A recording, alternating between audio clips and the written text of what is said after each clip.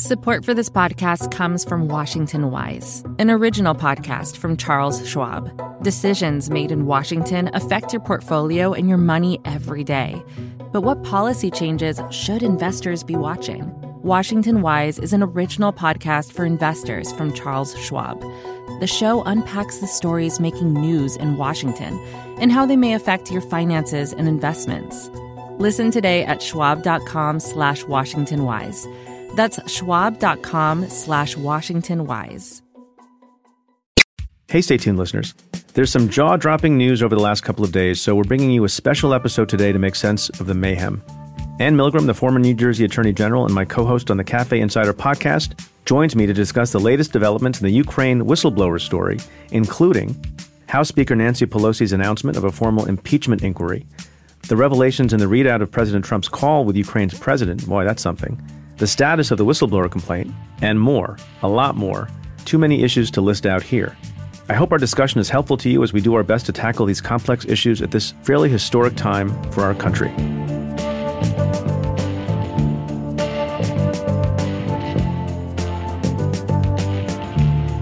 Hey, Ann, how are you? Hi, Preet. I'm in San Francisco. How's California? California's fine. There's a lot of stuff going on. Yeah. I had spotty internet service, spotty Wi-Fi on the plane, trying to catch up on all the news.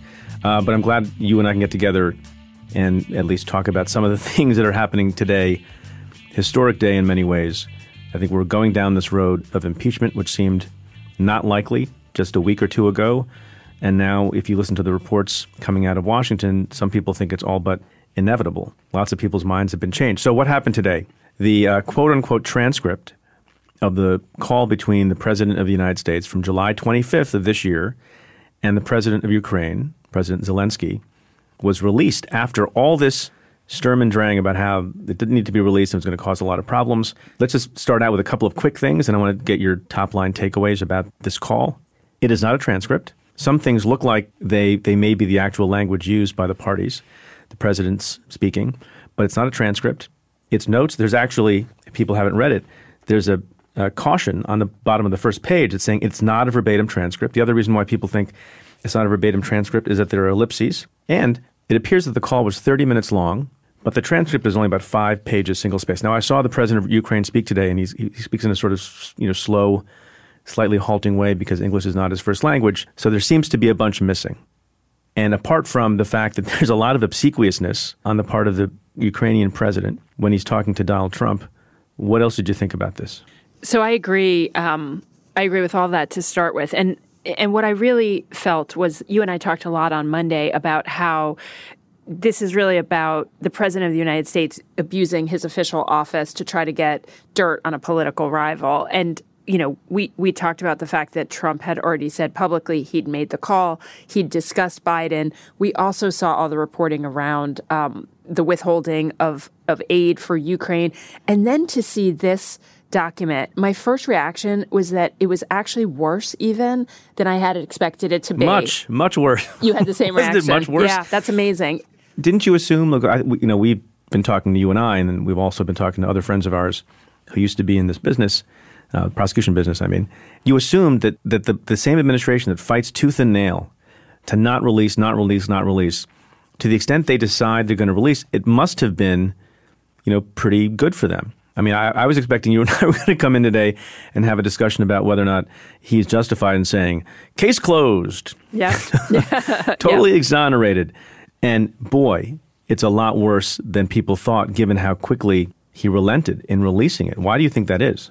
Yeah, I mean, the only thing I can think is that there's one of two possibilities. One is that he really miscalculated this as being not problematic in any way because there is no explicit quid. And if that's true, he really misunderstands the United States law, the United States Constitution, and he also misunderstands what an enormous abuse of power it is to use the Department of Justice in this way to try to push a Ukrainian president to abuse their law enforcement agencies. And so, that is one possibility. The other possibility, which may be less likely, but I think is worth considering, is that Pelosi moved pretty decisively. She moved pretty quickly as pieces of evidence started to come out to say, we're going to move forward with impeachment. The president must be held accountable, No one is above the law.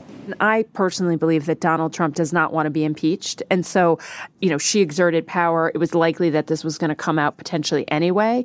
And again, I think he didn't appreciate just how devastatingly problematic on its face this memo of this conversation is. Yeah, it tells you something about their mindset. I mean, from the reporting we see, and again, you can't trust all the reporting, but given the speed with which they put it out and how much they usually don't want to put stuff out, it tells you something about what's in the minds of the president and his advisors about what they think of ethics, what they think of integrity, what they think of the scope of their power, what abuse of power means. This, for him, is just, this is what they do. Put aside the quid pro quo for a second, completely. Just on its face, the call, the request, when you have two unequal parties, you have the president of a small country just elected, who, by the way, throughout, I mentioned the obsequiousness for a reason. Throughout, he makes it a point to tell Trump that he stayed in a Trump hotel. Yeah. He says, I should run for office more often because then I get to talk to you more often. It is not an equal relationship. And the President of the United States has a lot of authority, a lot of power. Forget whether or not he's withholding aid or not withholding aid. He tells him in the course of the conversation that there's stuff to look into with respect to Joe Biden. And I think Trump doesn't understand why that on its face alone is supremely problematic. Like I'm kind of, it kind of boggles my mind. It's not that different from what he did in the United States. He may not think it's bad when he's in America, calling up Jeff Sessions if he has done this and say, go after Hillary Clinton, or open up investigations of other adversaries of mine, or knock it off on Michael Flynn. As the Mueller report says, he did so with respect to Michael Flynn. He has learned no lesson from the Mueller investigation. He's learned no lesson about what proper conduct is. And I think he must be quite taken aback at all of this. And I agree with you. I don't think he wants to get impeached. I got a nice text from my daughter today, who's in college, so it was wonderful to hear from her. And she asked me what I thought of this theory. Does Trump want to be impeached because he can use it as a cudgel? And I don't think so at all. And maybe we'll get to this later. But did you have a chance to see any of his press conference? I did. Late this afternoon? On the so-called whistleblower information, even though it was supposedly secondhand information, which is sort of interesting. And other things have come out about the whistleblower that are also maybe even more interesting. But also insist on transparency from Joe Biden and his son Hunter on the millions of dollars that have been quickly and easily taken out of Ukraine and China. Millions of dollars, millions and millions of dollars. He looked terrible, like a low energy, to pick a phrase. This is not making him happy. I think this whole thing has backfired on him, and they have brought it upon themselves. I agree with that. I don't know if he was doubling down or if he felt vindicated. Remember, the testimony of Robert Mueller was the day before he made this call to President Zelensky in the Ukraine. And so, he feels very entitled here to basically say the United States spends a lot of effort and time on Ukraine, but it's not reciprocal, meaning you're not holding up your end of the bargain. Europe has to do more. Essentially, you want things from us like military aid and other things, which he doesn't say explicitly, but it's very much in my mind implied. And then he goes on to say, I want to ask a favor. And that really, to me, it's so clear that that's the entire point of the conversation, is to basically say, look, we do a lot for you. You don't do enough for us. And here's my ask. And then he goes on to talk about this conspiracy theory related to Hillary Clinton's emails, which he talks about CrowdStrike, which is the company that the Democratic National Committee had hired to do that initial investigation for the DNC into who had hacked the Clinton emails. And then he goes immediately into Biden. And Biden is specifically named. And, I didn't expect to see it in black and white that clearly, that this call was completely about trying to get the Ukrainians to investigate his leading political rival. Right, because what is the reason? If you're generally talking about corruption, there's all sorts of corruption in a lot of different places. You can say it generally. It reminds me always of the pretext that Trump has used in the past and got Rod Rosenstein to write the memo on, saying, well, one basis for firing Jim Comey is that he wasn't nice to Hillary Clinton. Who believes that? Nobody.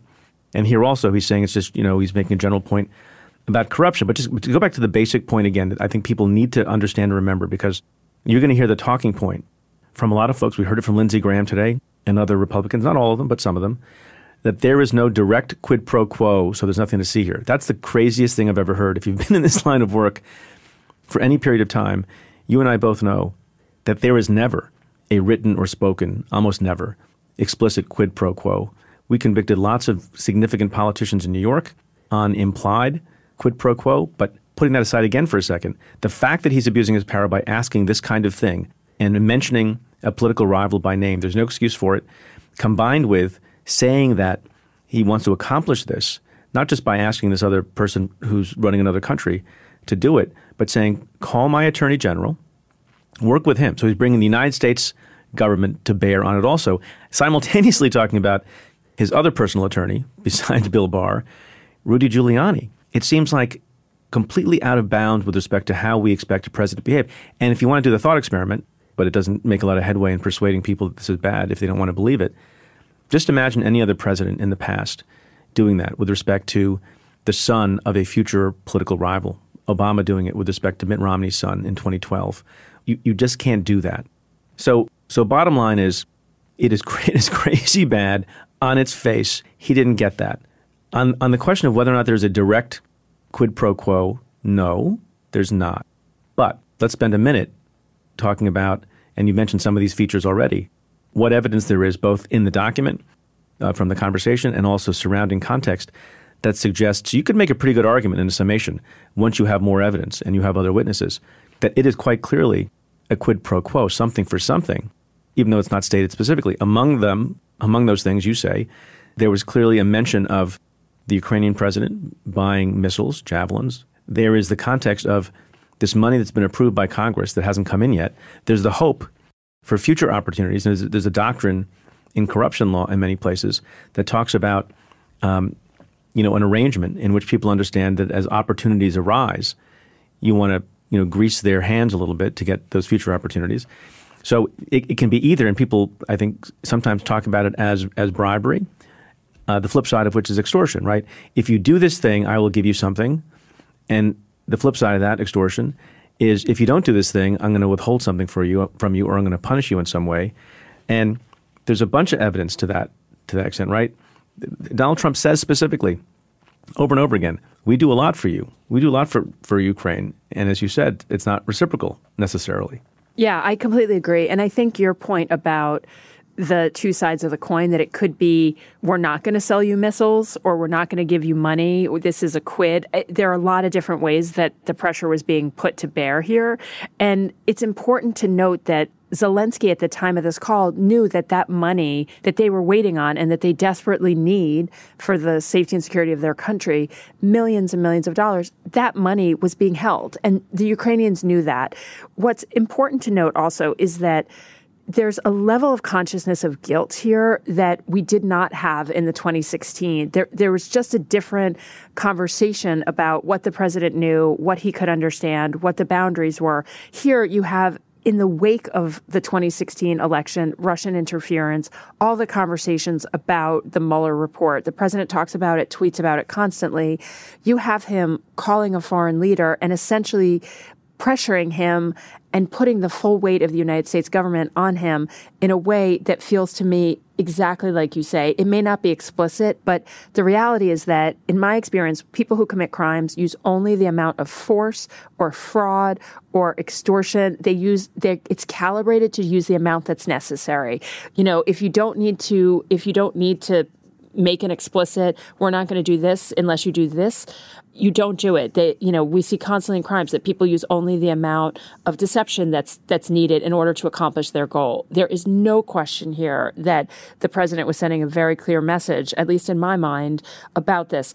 And again, it's not about the crimes, but it's worth just refuting this complete line of argument, because this is the president's primary argument right now, is that there is no quid pro in the memo, and therefore I didn't do anything wrong.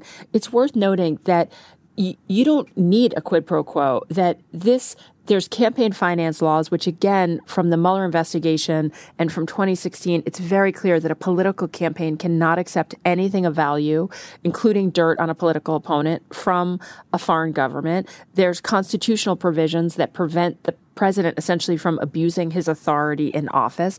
There's a ton of different ways in which we can think about this criminally. And yet it feels to me like it really is a smokescreen that's being put up by the president to say, I did nothing wrong, because there's nothing in this letter, in this memorandum. The other point, Preet, which I think is pretty clear, is that, you have Senator Ben Sasse, who's a Republican member of the Intelligence Committee. You have him walking out of a period in time today after he's been in the secure room in the SCIF reading the whistleblower complaint, where he says, the Republicans, of which he's one, should not be quick to circle the wagons on this matter. There's a lot here. And so it's not just the memo. But I'll just say about Ben Sasse for a minute. I don't want to talk ill of senators, but I quite admired and respected him early on in his tenure, and he would say things that were not knee-jerk partisan. And he's a pretty smart guy, written a lot of books and a thoughtful intellectual. And in recent months, he has not been that way.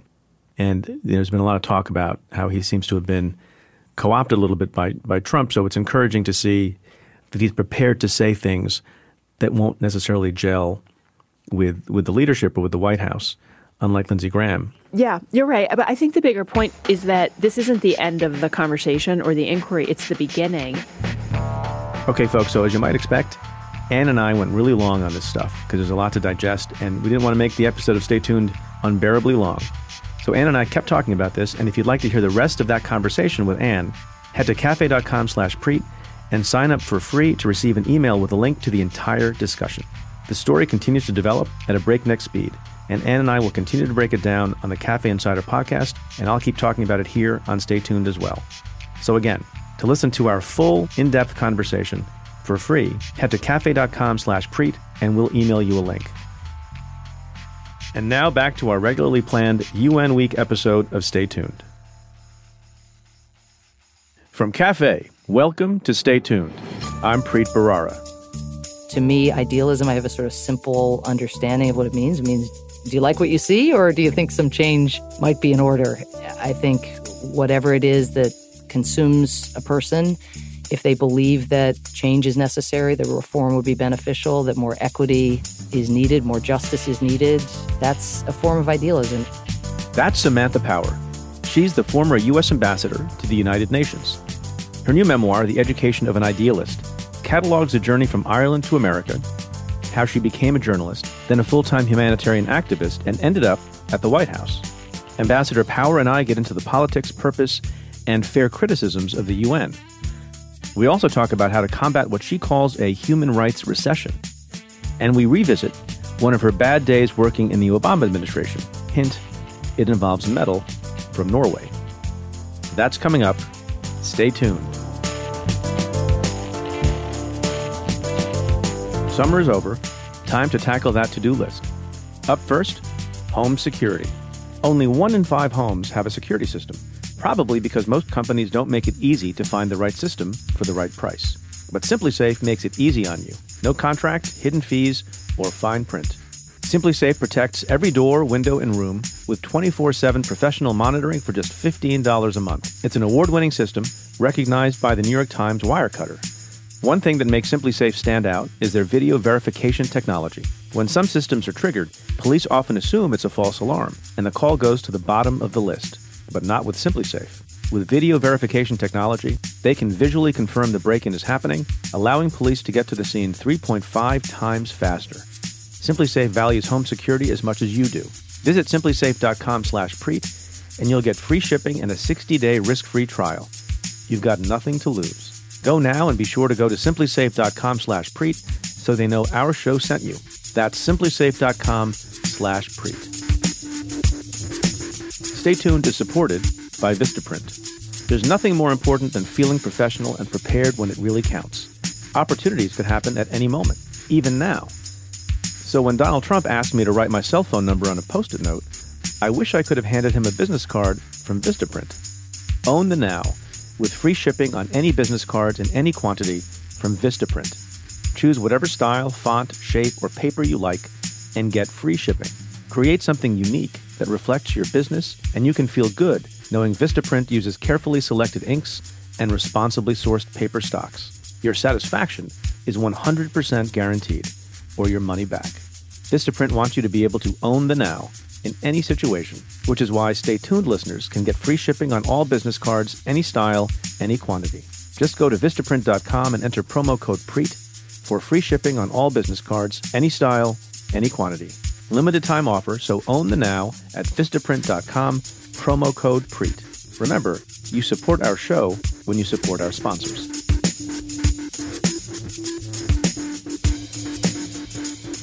My guest this week is Samantha Power. Power first made waves when, at 32, she won a Pulitzer Prize for A Problem from Hell, her book on America's response to genocide, or lack thereof. She joined the National Security Council at the start of the Obama administration, and in 2013 was nominated to be America's ambassador to the UN. We taped this talk before this week's UN General Assembly, but we go into some of the perennial criticisms of that international body. Ambassador Power addressed crises ranging from the Ebola epidemic to Russian aggression in Ukraine and Syria, publicly battling with the late Russian ambassador to the UN, Vitaly Churkin. We talk about how to keep focus on the individual within a sprawling bureaucracy, whether leaders should strive to be passionate or try to keep their cool, and the consequences of Trump's strategy of diplomacy by tweet. That's coming up. Stay tuned.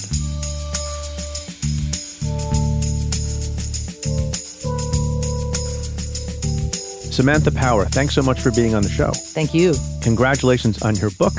Was it hard? So hard. But that's not your first book. You've written other books, one of which won the Pulitzer Prize. Very impressive. Can we talk about the UN, which is a complicated organization and is in for a lot of criticism from certain quarters? My former office led a number of prosecutions of corruption that touched on the UN over time. It might be a matter of expectation a little bit.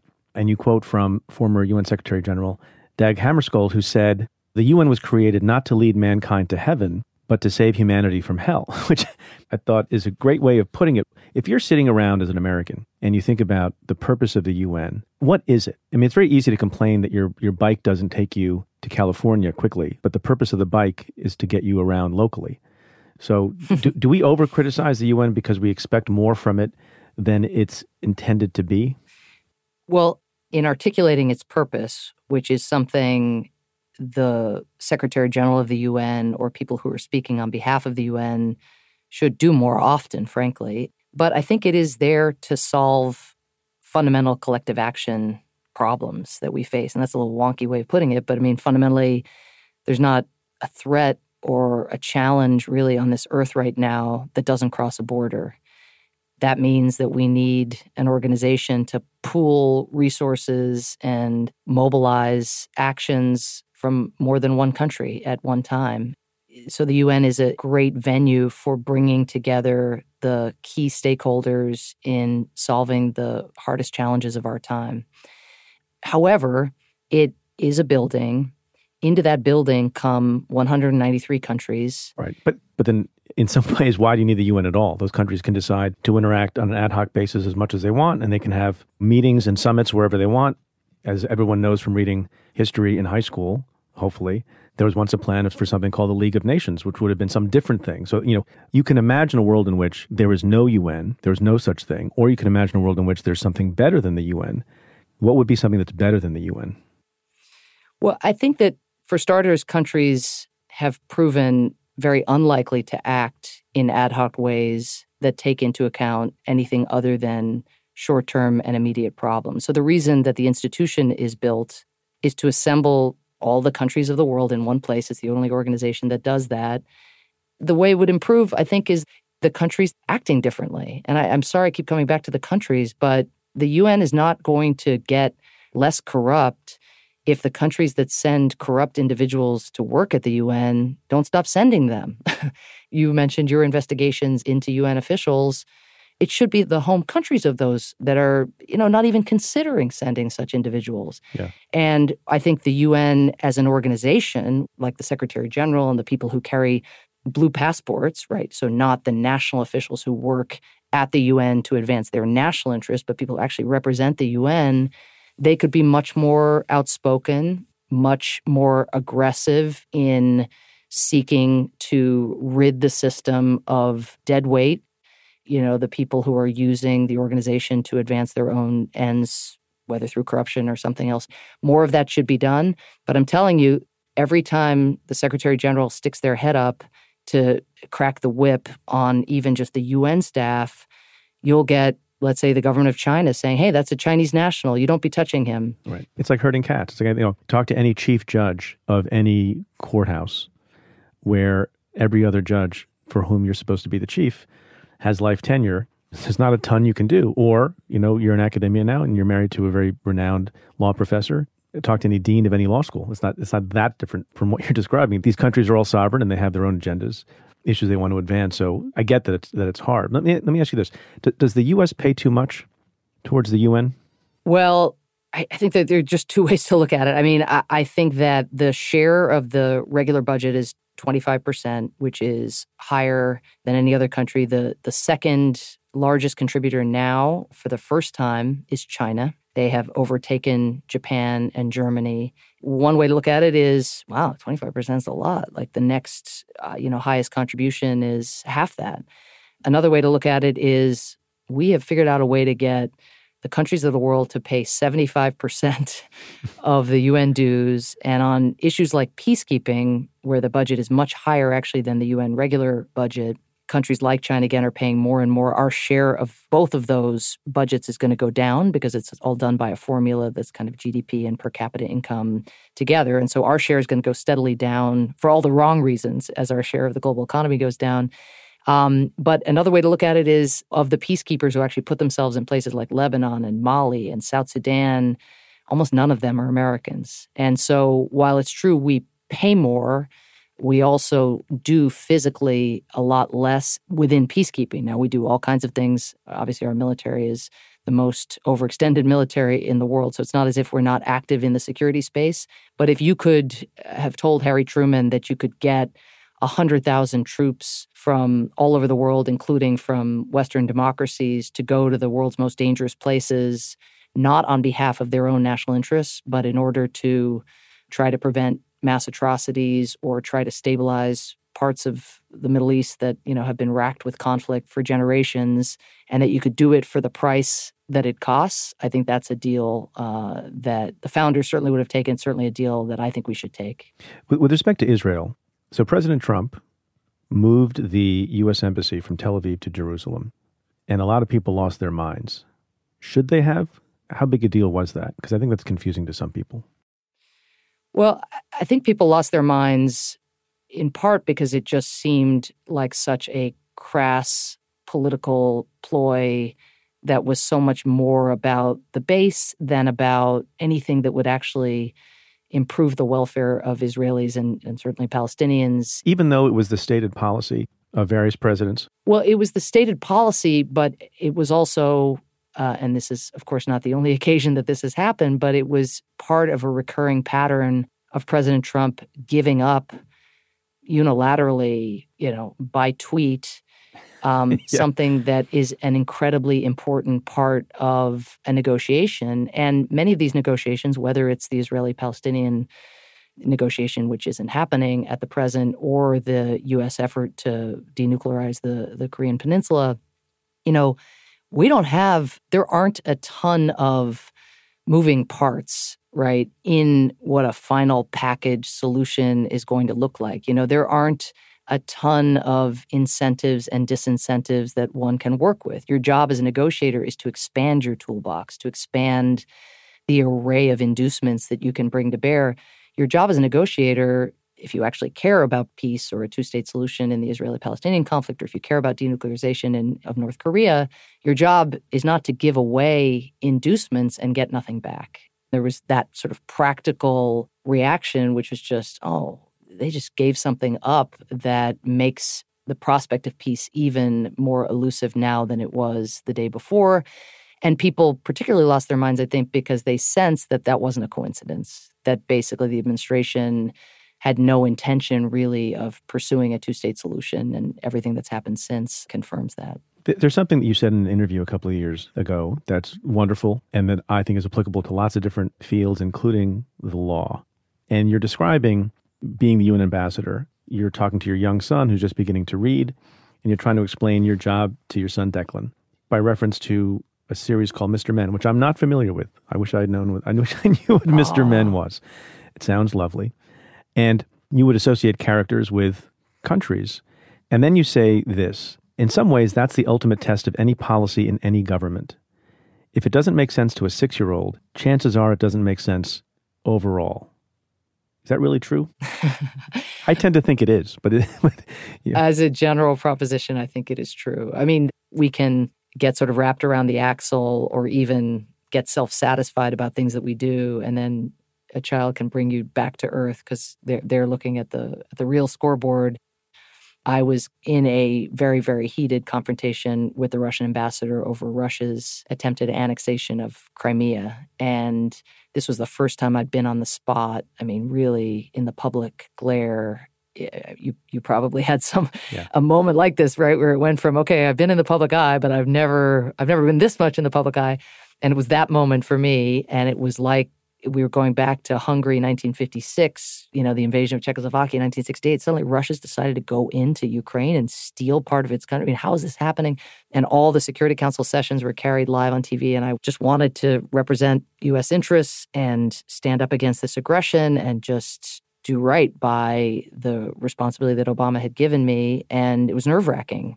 Partly, I never did debating. And in law school, I was actually kind of a retiring student. I was pretty reticent and, have my own things I was interested in. And I was a bit intimidated by the whole scene. And so the idea of sparring with the Russian ambassador on live TV on Fox and CNN and Ukrainian TV and Russian TV. He could have whipped off his shoe and banged it on the table. Yeah, exactly. No. And it was like that kind of, that's how I felt. I felt those historic resonance. I thought, God, don't screw this up, Samantha. And anyway, this will sound immodest, but basically I think I nailed it. I somehow delivered, and we went back and forth multiple times. And, I was comparing his fiction to that of Chekhov and Tolstoy. And he was invoking the human rights purpose that Putin had in going into Crimea. It was nonsense. So it was easy to kind of win the debate on one level.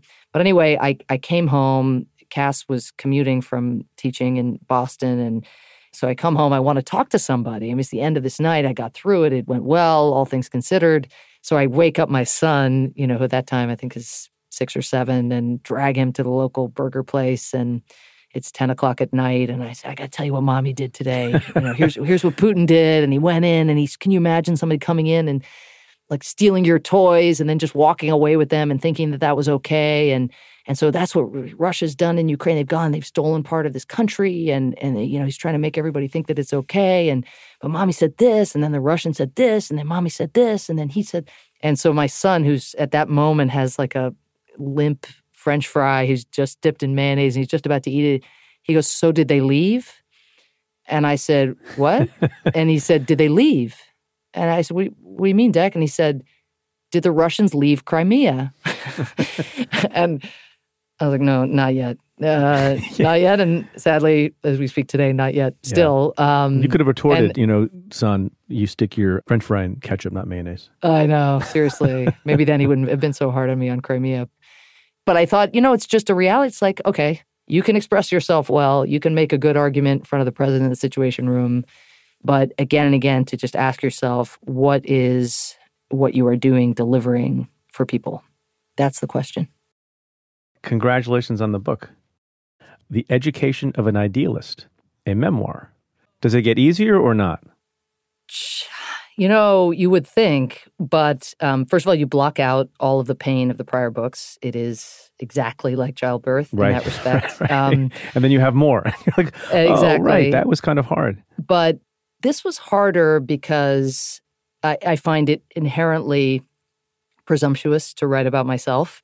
I think you and I are both former public servants who believe fervently in public service, and we're living at a time when some of the best and brightest public servants are fleeing public life, either because of polarization or because they're being pilloried by the president or ridiculed as deep state. I mean, nonsense. But whether it's scientists, Arabic speakers, Mandarin speakers, seasoned sanctions experts, part of our challenge now is to draw the young, bright lights who want to change the world around them back into believing that you can do so in government and in your community and so forth. So you talk about your background and your youth, and right before we came on, we were having an interesting discussion about how odd it is that you get these exalted positions, whether it's in the Justice Department and you have this incredibly important and high-profile position as the ambassador to the UN, and people look at you a certain way and you have a certain stature, but you're a person too. So it seems. So it seems. One of the pieces of advice I would give to people, which is the utter tautology, is that everyone is a human being, and people forget that. You forget that judges, actually flesh and blood, right. Criminal defendants are. Prosecutors, believe it or not, are people too. Right. Were there particular things that were hard to write about yourself from your youth? And did you struggle with any of those? And then also, is there something you left out? Being Irish, I have an awful lot of alcoholism, unfortunately, in my family, which I write a little bit about. And one of the sayings in AA is never compare your insides to somebody else's outsides, which I think is so brilliant, right? Mm-hmm. Because everyone else looks like they're strutting around. And when I got to the White House and I had my first meeting in the Oval with President Obama, I had been over in the West Wing multiple times to be in the Situation Room, but I'd never been up in the Oval before. And in general, my very close relationship with President Obama suddenly was a little more distant, and there were many layers in between me and him, and I was all discombobulated and a bit bruised by that. And here I had my meeting, and I was going to wow him in the meeting, and he was going to remember why he needed to spend much more time with me. So I walked into the West Wing, and I realized I had no idea where the Oval was. I was pregnant, quite pregnant, maybe 5 months pregnant, and I ran back to my office, the old executive office building just across a little lane. And I Googled Oval Office, like, where is the Oval Office? And I ended up printing out a map from the Washington Post website. It was so pathetic because they had put a map that was like, Valerie Jarrett's here, and David Plouffe is here, or David Axelrod, I guess it then was there. And so I use this map, and then I go, and then I end up on the third floor, and it's on the second floor, and the floors are Anyway, so I come in breathless. I'm late, pregnant. I'm carrying a Poland Spring water bottle that had been sort of battered with the sticker, kind of worn off, and I stick it on the coffee table. And the reason I was carrying that is I had fainted twice, having only fainted twice in my entire life. Prior to that point, I fainted twice in my first week working at the White House. Don't ask. So I put the bottle down, my sort of lifesaver so I don't faint again. And this kind of posh butler or whatever comes and removes it from Obama's view, and I'm asked to brief, and I'm breathless and I'm scattered, and it's basically a disaster. But the point of all of that is, as I finally mastered sort of the language of government and the process and the locations of various rooms, I also developed a network of relationships and friendships, and I was stunned later, way later, to learn how many people had found the Oval Office using that Washington Post map. The very map. Don't they have signs? No, they don't have signs, the Oval Office. Oval Office this way? Maybe, no? Maybe for Trump they've made accommodations, but with a Sharpie. They probably use a Sharpie along the walls, the hallways. Maybe, but it was just so telling to me that I felt like such a loser, and everybody else looked so together and like they'd been working there their entire lives. But they're not, right? So this is the thing. Their insides are doing all kinds of somersaults as well when they're briefing the president. With one possible exception. I have a lot of self-confidence from time to time, but also I have roaring self-doubt on a regular basis. President Obama, does he have self-doubt? Does he get nervous? Because the sense I get about that guy, and I only met him a few times and don't know him nearly as well as you, is that he's always cool as a cucumber, outside and inside. He is very calm. He is very centered. It's not normal. I think. Yeah, I mean, he has a lot of Spock going on. He's got that ability to be extremely rational, sometimes maddeningly so. But gosh, just the quality you want in a leader, for sure. Why is calm so important as opposed to passion? And it's not to say that someone who's calm doesn't have passion. I think President Obama was very passionate about a lot of things. But you know what I mean? There's a sort of explosiveness sometimes in certain leaders that some would say is good. I tend not to think that. Why is calm so important? Partly you want to center yourself to think not only about the immediate and the impetuous and the short term. The vantage that he has and then the weight of the decisions that he carries, I think you want somebody who's not going to be motivated by their own self-advancement, even if every politician at some point pursued their own self-advancement almost by definition. And you want somebody who's going to think not just about tomorrow, but what the ultimate legacy of a decision is going to be as best you can, because you also have such imperfect information on the front end. Having said he has that calm that he's so famous for, again, going back over my decade or so with him, first in the Senate office, then on the campaign, and then for 8 years in the administration, you see there's all kinds of churn going on inside emotionally. And he's just really good at keeping that inside and keeping a lot of that very private. I mean, one of the best examples of this, I think, was on the occasions where he would speak publicly, give a very eloquent, even spontaneous exchange, let's say, with a journalist, and then you would just see a tear in the wake of a school shooting or some horrific incident where he was put in the position where he had to be consoler in chief. And inside, he's a dad, and he's a spouse, and he's a person, and he's feeling everything that you would imagine someone who had to go in and talk to a parent who'd lost a child in a shooting. Everything you'd imagine that person is feeling, and yet he has to suppress all that and somehow pragmatically try to chart a path forward to get gun control legislation through a body that seems impervious to the pain and suffering of thousands of Americans. That's a kind of public example. With me also, in the campaign, he had promised that he was going to recognize the Armenian genocide. Not a huge foreign policy issue today, but something that matters hugely to Armenian Americans. And he had promised, and when he became president, he's looking at the war in Iraq and terrorism and Turkey as a NATO partner, and there's this commitment.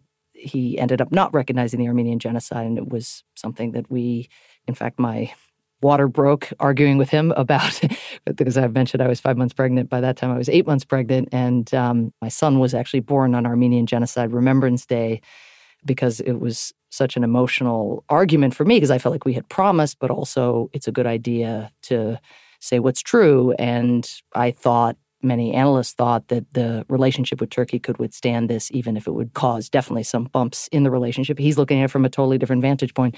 In having that argument with him, I didn't get Spock. I got somebody who really was torn between incommensurate interests and values and just wrestling with it, and was racked by the sense of responsibility, in the sense that when you say you're going to do something, you should go and do it on the one hand, and then also the commander-in-chief who's thinking about our military in Iraq and supplying them, and I mean, a very powerful argument on the other side. And just the emotion in him, I often saw come out at the times where he felt the most internally conflicted. Syria is another example where he was probably the most irritable on that issue more than any other, because on the one hand, he was absolutely firm that the risks at least would outweigh the benefits of getting involved militarily. He believed that time and again. That shaped his decision-making. Yeah.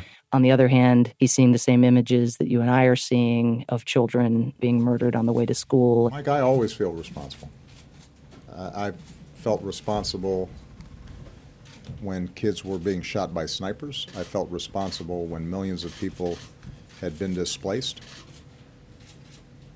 There are places around the world where horrible things are happening, and because of my office, because I'm President of the United States, I feel responsible. I ask myself every single day, is there something I could do that would save lives and make a difference and spare some child who doesn't deserve to suffer? You describe your time early in the Obama administration as waking up every morning wondering what bad news you're going to read about, because you have to deal with crises around the world, and the world is a complex place. And then one morning, you got a certain kind of bad news, and it was that the President of the United States, the fairly new President of the United States, had been awarded the Nobel Peace Prize. Why was that bad news?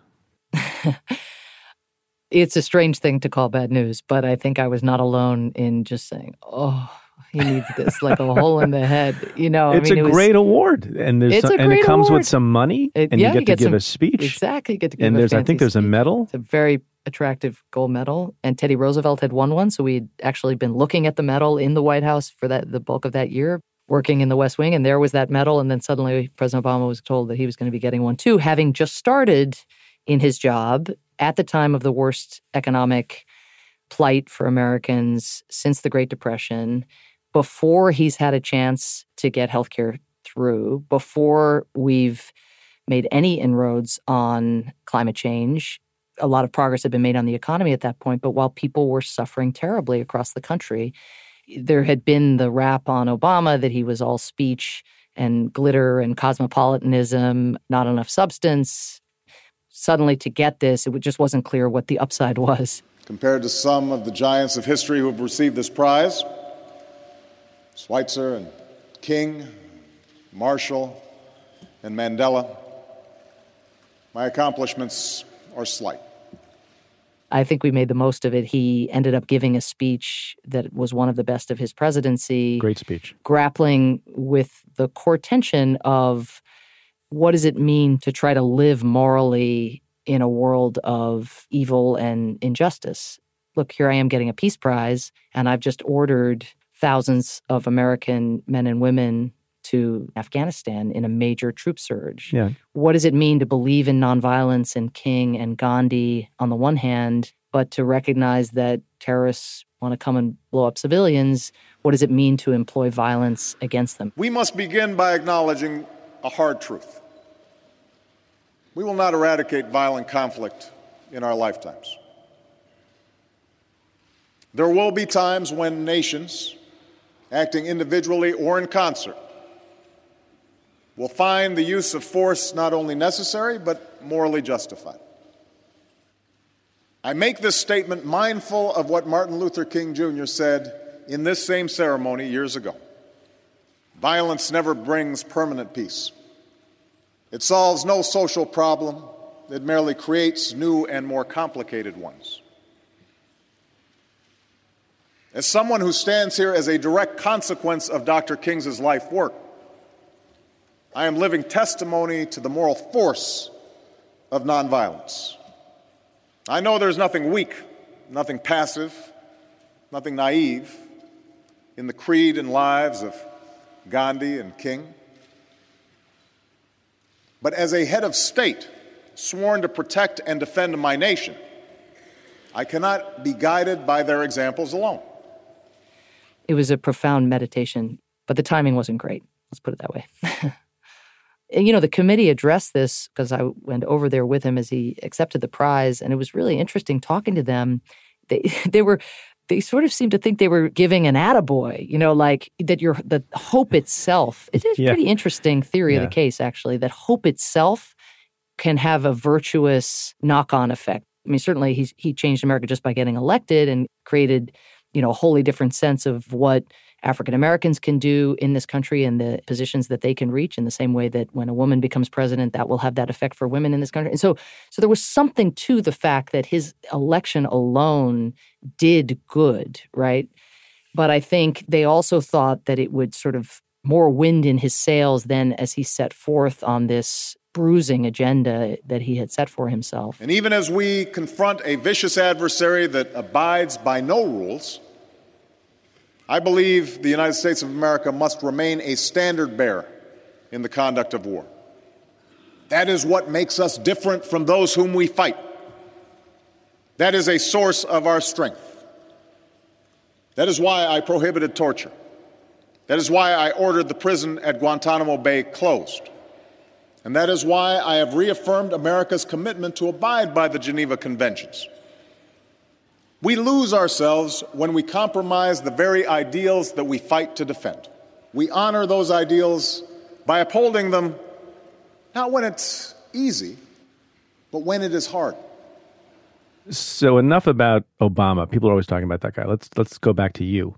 So you're an immigrant, like I am. I was born in India. You're Irish, born in London, and you had to become a United States citizen. And immigrants these days are in a little bit of an odd spot, given the rhetoric and the policy changes going on emanating from the White House. And then you became the ambassador to the UN. How did you think about the fact that you're an immigrant when you held that position representing the United States of America in front of all these other nations' leaders and representatives? Well, I thought about it as an amazing source of what they call soft power. Nothing to do with me specifically, but I being and you being an illustration of the opportunities that this country has afforded so many families through the ages. Operating at the United Nations does give it a particular magic, I think, frankly, because you're looking out at 192 representatives of 192 countries, And virtually all of those countries have huge immigrant communities in our country. It wasn't just me. Zalmay Khalilzad was President Bush's UN ambassador. Madeleine Albright, of course, a Czech refugee, was President Clinton's UN ambassador. And so there is this tradition, but it's tempting to say, oh, isn't that amazing? And successive presidents have appointed immigrants into this role. Not really, right? Immigrants are everywhere. I presided once as ambassador over a naturalization ceremony in which the woman without whom I wouldn't have been able to do my job was being naturalized, our amazing nanny named Maria Castro. Mm-hmm. So she was being naturalized, which was thrilling and, in retrospect, a massive blessing given the current state of affairs. And, I'm looking out at the sea of faces next to her as you give, you've done these, I'm sure, presiding over these. One of my favorite things that I've ever done. The absolute best thing to do in the world. And they're choked up with emotion, and their families are there, and they're in their Sunday best. And you're looking out and you just think, they're all, from the minute they take the oath, they are Americans now. Like they're no longer a Russian this or a Costa Rican that. And I was sort of just moved by it as one is. And then I came back to my office at the U.S. mission to the UN, and I look around and there's my staff assistant whose father came from China with nothing more than a pair of pants and sent for her and her mother, my human rights advisor whose father is Lebanese and fled the civil war. My deputy was a Palestinian-American, half Egyptian, half Palestinian, who speaks 5 languages thanks to his parents and the education that they got. My scheduler was grandparents were Holocaust survivors. I mean, I looked around and I couldn't find one it's like the UN. Mayflower person. Yeah, it was like the UN, exactly. So right. I don't know if it's life imitating life, art imitating life.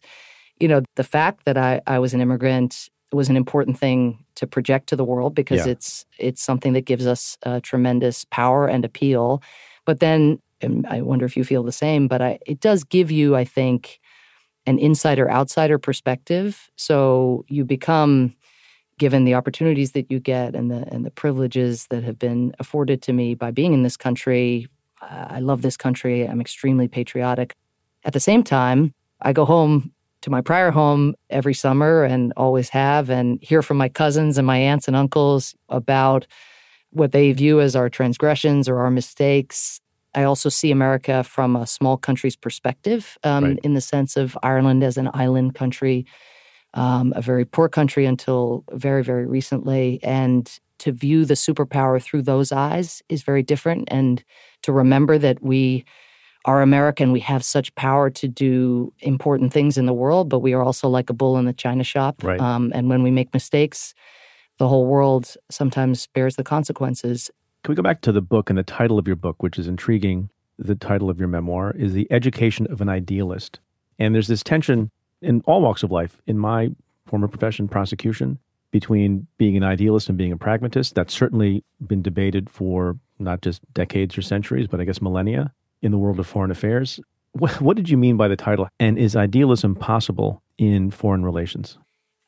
I wrestled with whether I wanted this title, in the sense that I think when you see it, the education of an idealist, what springs to my mind is, what is it? A conservative is a liberal who's been mugged by reality. Right. Like an evolution in thinking, like you got schooled on your idealism. Yeah, you got schooled. Yeah. You got schooled. The world was nasty, brutish, and you just were naive to think that you could make a difference.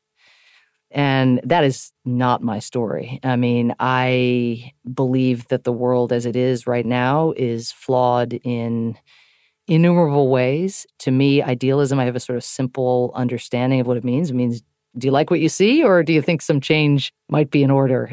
I think whatever it is that consumes a person, if they believe that change is necessary, that reform would be beneficial, that more equity is needed, more justice is needed, that's a form of idealism. It's not a statement of how I see the world. Do I see the world through rose-colored glasses? Do I think that change is easy?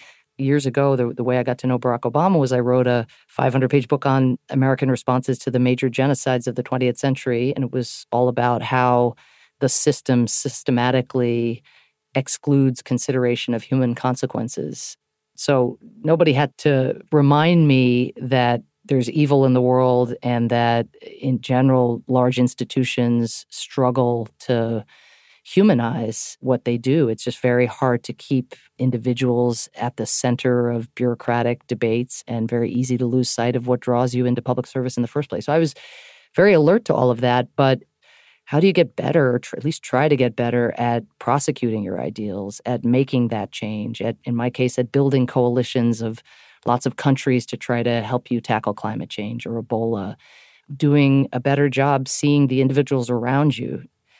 The penultimate chapter in the book I call Shrink the Change.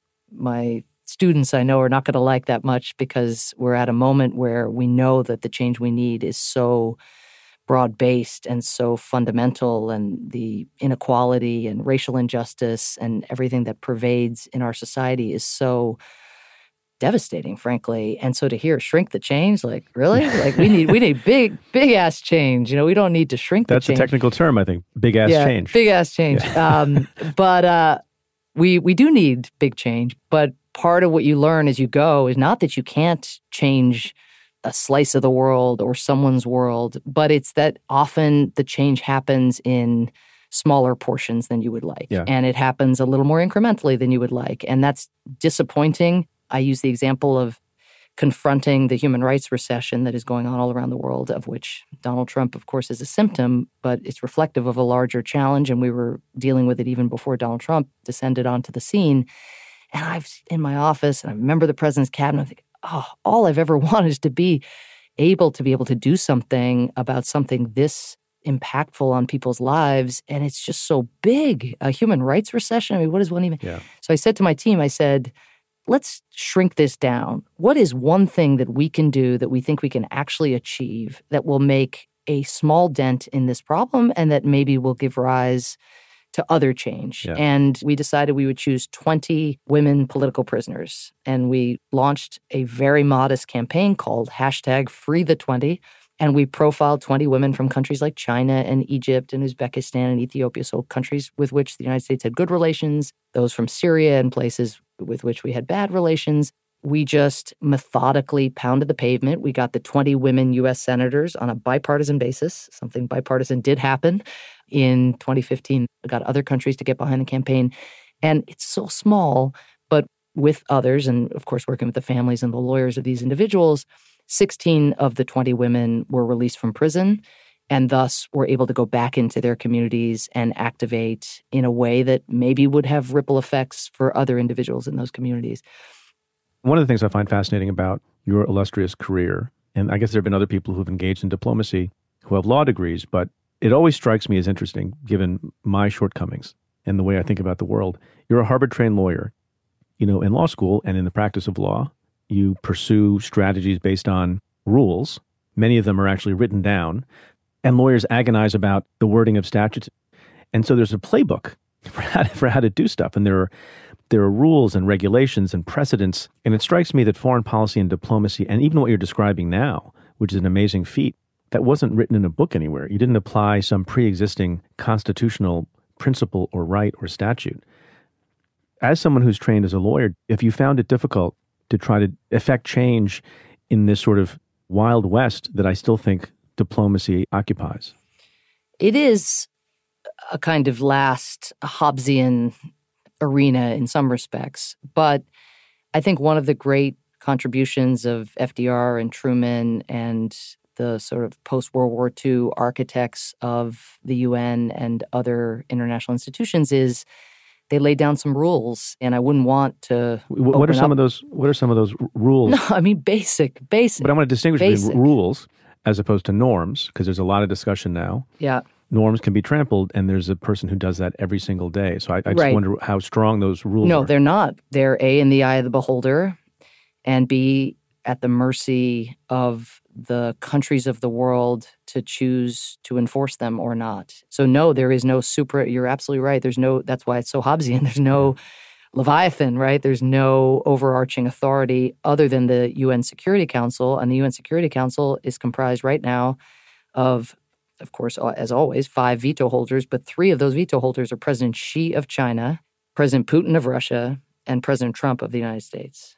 And, I'm sorry, Prime Minister Boris Johnson of the United Kingdom, I should now add him to the Can't forget that guy. To the roster of who you would not want to be enforcing international peace and security or thinking about human dignity or collective threats around the world. Though those are four individuals you would not have on your wish list to advance the rights and the welfare and the security of humanity. And that's where we are. And so your point is very well taken. I guess all I meant was you still need standards, still need accountability. If the United States can recover and return to respecting its democratic institutions at home, promoting democracy and the rule of law abroad rather than its alternative, which it sometimes feel like we're promoting today, the UN works best when that team captain, who has been the United States since World War II until very recently, mobilizes other countries, starting with our closest allies who are democracies as well. And these days, of course, democracies facing their own internal challenges. Yeah. But build a coalition of like-minded people with shared values, domestic rule of law, who have domestic accountability. And that kind of coalition of the willing then, when it acts in unison on behalf of common cause, can get an awful lot done within the UN. But when there's no team captain, when many of the democracies of the world are looking inward, given that we haven't dealt with widening inequality and some of the effects of globalization, that's going to continue for some time, the system becomes a bit of a self-help society. And worse, given China's rise, it's a system that's very vulnerable to China seeking to reshape the rules of the road much more according to their domestic norms rather than Western liberal norms that were put on paper, even if they weren't, necessarily readily enforceable after the Second World War. So it's both, as you say, a kind of chaotic world at its best. Richard Holbrooke, the late Richard Holbrooke, a mentor of mine, used to say that blaming the UN, let's say, for the Rwandan genocide or the invasion of Iraq or, any of the bad things that happen in the world, blaming the UN is like blaming Madison Square Garden when the Knicks play badly. You're blaming a building. Fundamentally, countries come into the UN to pursue their interests. At our most enlightened, we view those interests in a longer-term way. So we see that our fates are connected to those of others. We see that in order to undertake collective action to deal with terrorism, we have to get other countries to share their information with us about who's traveling where. In order to deal with climate change, we have to make sacrifices domestically in order to get China and India and other big emitters to make those sacrifices at earlier stages of their development. But at our worst, we're immensely short-term focused, transactional. You used the term Hobbesian a few times. For those non-political philosophers who may be listening, you're referring to Thomas Hobbes, who talked about the state of the world before people come together and form a social contract. And you referred to that, among other people, as the state of nature where life is nasty, brutish, and short. And so this chaos you're talking about comes in part from this image that Thomas Hobbes crafted a long time ago. I want to ask you about diplomacy. I had on George Packer, who has recently written a very interesting biography of Richard Holbrooke, who you mentioned. And I asked him what he thought the essence of diplomacy was. One of the things he said was, first of all, reading the other, whether it's an adversary or not, deeply, in a sensitive and nuanced way. I think that's brilliant. Yeah, I think that's a hugely important aspect of it. And it's the thing that powerful countries, representatives are often not prone to do, right? Because when you're used to having the economic might or the military might to get things by fiat, the idea that you have to be stepping into the shoes of another nation that is of a totally different socioeconomic status that may be reckless in the international system from your standpoint, the idea that you still have to step into their shoes, it's not a habit that comes naturally. It's something President Obama did really unusually well, at least with his foreign interlocutors, this ability to say, well, if I'm President Xi, how am I thinking about the South China Sea? Or even as we were negotiating the Iran nuclear deal, well, if I'm Rouhani and I have the hardliners on one side and the people who elected me on the other, how am I threading this needle? So I think what George characterized Holbrooke having is something that I aspired to bring to my negotiations. One of the things that I did, which hadn't been done before, kind of weirdly, is a very simple step of deciding that I was just going to go and visit with each of the other 190 plus UN ambassadors. When I would say this at the time to friends or colleagues, they'd gasp and they'd say, "You're going to go to 190 countries?" I'm like, no, just go traveling around Manhattan, man. They have offices in Manhattan. Like, this is not a major thing. And yet, I'd say 50, 60 of the missions to the United Nations from these other countries had never been visited by the U.S. ambassador to the UN in the entire history of the country. And on a number of occasions, the ambassadors got choked up and they'd have these ceremonies. And I'd be there, kind of between negotiations or, about to fly down to Washington for a cabinet meeting. But I would go and I would just show up on their turf. Traditionally, they would come to the United States because we're the host country, we're the most powerful country. And often the U.S. ambassador to the UN didn't feel they had the bandwidth to even see the representative, let's say, of a small island state in the Pacific that might be now getting submerged underwater because of climate change, that isn't on any important UN body, but that still exists as a country in the world and, longs for a little bit of America's time or attention. I did that and I went in with no asks, which was very hard for me because I always wanted things from other countries. And I would just ask them about their lives, about how they got into diplomacy. I mean, many of them were the first, in their families to get educated, especially those from developing countries. An individual who I found frightfully dull, a counterpart who I was going to visit, I was thinking, how am I going to get through this courtesy call? And the reason he was dull was he was always just reading his country's talking points, never been updated. He had no feeling about any issue that it seemed that came before him. But when I asked him about his life, it turns out most of his family had been murdered by the Khmer Rouge. He described what it was like to live on just a few grains of rice, for many months, or watching his sister getting executed before him. And just to think of why that would close somebody up, and then how he had decided to join his country's government and come and eventually land in what was a prestigious post representing Cambodia at the United Nations, to get a lens into their countries, just by hearing their own stories, but also what matters to them. What are they trying to get done at the United Nations on behalf of Cambodia? Anyway, so you do that, and then you get to know them. You feel like you're better, at least, at stepping into their shoes. I did that with the Russian ambassador, and this was controversial because our relations with President Putin were breaking down. But even as I ended up in pitched battle with the Russian ambassador, who often was not telling the truth, either because he was misled by his boss or for other reasons, but it was maddening to hear him distorting what was happening in Ukraine or in Aleppo, later, of course, with election interference. But I still had to find a way to maintain a relationship with him, to carve out a space in which we could cooperate on Ebola or on sending peacekeepers to a different place. And by maintaining that relationship, as we then negotiated on Syria chemical weapons, I could try to get a sense of his cost benefit within his own system, right? He's got bosses too, with Russian politics in mind, and, the crazy claims that President Putin had made publicly and how that was going to affect the scope for an agreement. It was going to shrink it dramatically.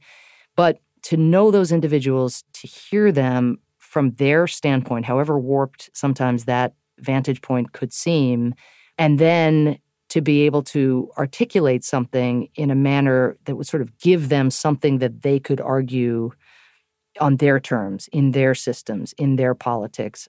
These courtesy calls, which were such an investment of time, but not relative to going to their countries, when it came time to do really controversial things at the UN, like promote LGBT rights, where the majority of countries within the UN are either homophobic or not at all enlightened in terms of their laws, in terms of criminalizing homosexuality and so forth, those ambassadors who you go and you get to know and you listen to and you show that America respects their national stories as well as their individual stories, the number of those ambassadors who showed up for me, I've really felt for me and for America on the really hard votes, which were going to cause them no end of trouble at home because of the politics on LGBT rights at home, was, too high to count.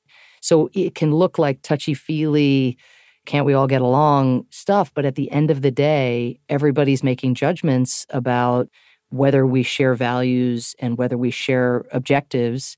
And when you show that respect, when you put yourselves in their shoes, it's much easier to make the case that your interests have converged.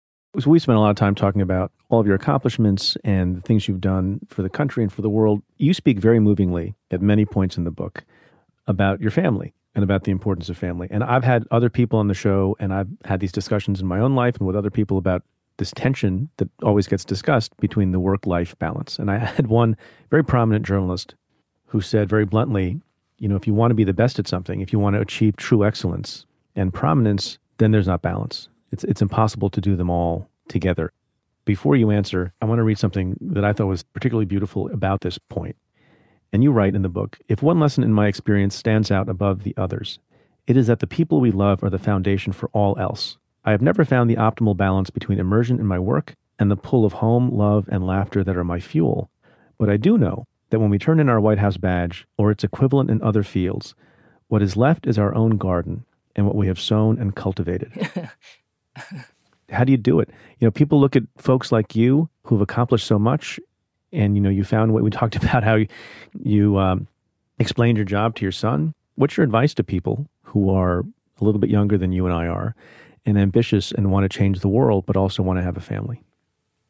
I think what I have experienced is just the inelegance of the struggle to do both things well, to be the kind of parent and partner that I want to be, that I long to be, and to be at the top of my professional game, having the kind of impact that I seek, particularly impact that will affect other families and their ability to live in safety and with dignity. I mean, that aspiration, it's like, what my son, somebody, what about my dignity, mommy? There's one scene in the book where he stomps off. I'm on a conference call and he stomps away, and he just, like all kids do when they can't get their parents' attention, he just said, Putin, Putin, Putin, Putin. When is it going to be Declan, Declan, Declan, Declan? I mean, that to me is, scenes like that played out every day in our household as I tried to just keep it all together, frankly. And I do write about that honestly because I want everybody who's struggling with the balance and who feels inadequate as a parent, as a spouse or partner, as a professional, to just know that all of us feel that way. And part of trying to do two really, really important things at the same time means carrying with you that sense of inadequacy. And I feel very fortunate that after 8 years of very intense public service and 8 years of not being the parent that I wanted to be to my two children, that I don't feel fortunate to have left government because I loved it, but I feel very fortunate to be tilting the balance in a slightly different direction now and being able to be more present. But a lot of people don't have that luxury. They need to work at that pace in order to pay the bills. And so not everybody has the chance to binge on work and then go binge on family, as I have tried to do a little bit these last years. But I think we all have the chance to just go easy on ourselves and just know that whatever we are doing the best we can, to assess as often as one can, to not let gravity kind of carry us forward, but to just say, is this the best balance I can get at this moment, all things considered? And I think being self-aware and intentional is important, but also to not compound the struggle with the self-flagellation that so many of us do to ourselves. Samantha Power, thank you for being on the show, and thank you for this important and powerful book, The Education of an Idealist, a Memoir. Thank you, Preet. Thank you for your ongoing service. Thanks so much. The conversation continues for members of the Cafe Insider community. In this week's Stay Tuned bonus, Ambassador Power talks to me about the view of the UN as a global ATM, and she describes a complicated personal idol, Burmese leader Aung San Suu Kyi. To hear the bonus and the exclusive weekly Cafe Insider podcast, go to cafe.com/insider. So this week was United Nations General Assembly, which causes a lot of traffic havoc in Manhattan, as it does every year. But we put up with it, and we still get you the show on time. One bit of controversy arose from a speech given by an extraordinary young girl, Greta Thunberg from Sweden, I probably pronounced that wrong, who is on a mission to raise awareness about climate change. And she delivered a very powerful speech, and it was pretty intense. She's pretty fired up about it, and I don't blame her. There's lots of debate raging about whether or not anybody should be listening to a 16-year-old or whether she's been used as a prop or not. My view is, without going into it in too much detail, good for her. It is a problem, and if she can shine a light on it, all the better. I did find it interesting that so many people have seen the need to attack her.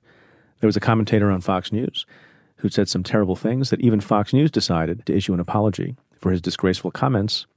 And then, of course, because he can't resist, the President of the United States of America, Donald Trump, weighed in himself with some sarcasm, and he writes in a tweet, because he has nothing better to do, "She seems like a very happy young girl working toward a bright and wonderful future. So nice to see." I would leave it there, except that, guess what Greta did? Within a short time, she changed her own Twitter bio to read, "A very happy young girl looking forward to a bright and wonderful future." I would point out, she has 1.9 million followers and gaining more every minute. Congratulations on your sense of humor. This is all wrong. I shouldn't be up here. I should be back in school on the other side of the ocean. Yet you all come to us young people for hope. How dare you? How dare you continue to look away and come here saying that you're doing enough when the politics and solutions needed are still nowhere in sight? So to all the people who think we shouldn't be listening to young people, I don't see why that should be the case.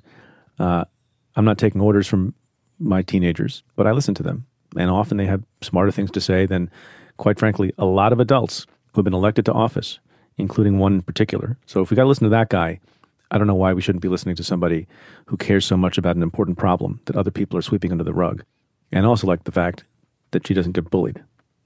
That's really important too. So young people continue to speak out, whether it's Greta Thunberg speaking at the UN or Malala Yousafzai or anyone else. Speak, and hopefully more people will listen. Well, that's it for this episode of Stay Tuned. Thanks again to my guest, Samantha Power. If you like what we do, rate and review the show on Apple Podcasts or wherever you listen. Every positive review helps new listeners find the show. Send me your questions about news, politics, and justice. You can tweet them to me at Preet Bharara with the hashtag AskPreet, or you can call and leave me a message at 669-247-7338. That's 669-24-PREET. Or you can send an email to staytuned@cafe.com. Stay Tuned is presented by Cafe. The executive producer is Tamara Sepper. The senior producer is Aaron Dalton. And the Cafe team is Carla Pirini, Julia Doyle, Calvin Lord, David Kurlander, and Jeff Eisenman. Our music is by Andrew Dost. I'm Preet Bharara. Stay tuned. Simply Safe makes home security easy. No contract, hidden fees, or fine print. Just $15 a month for 24/7 professional monitoring. With Simply Safe video verification technology, break-ins are visually confirmed, allowing police to get to you 3.5 times faster. Visit simplysafe.com/Preet and you'll get free shipping and a 60-day risk-free trial. That's simplysafe.com/Preet. simplysafe.com/Preet.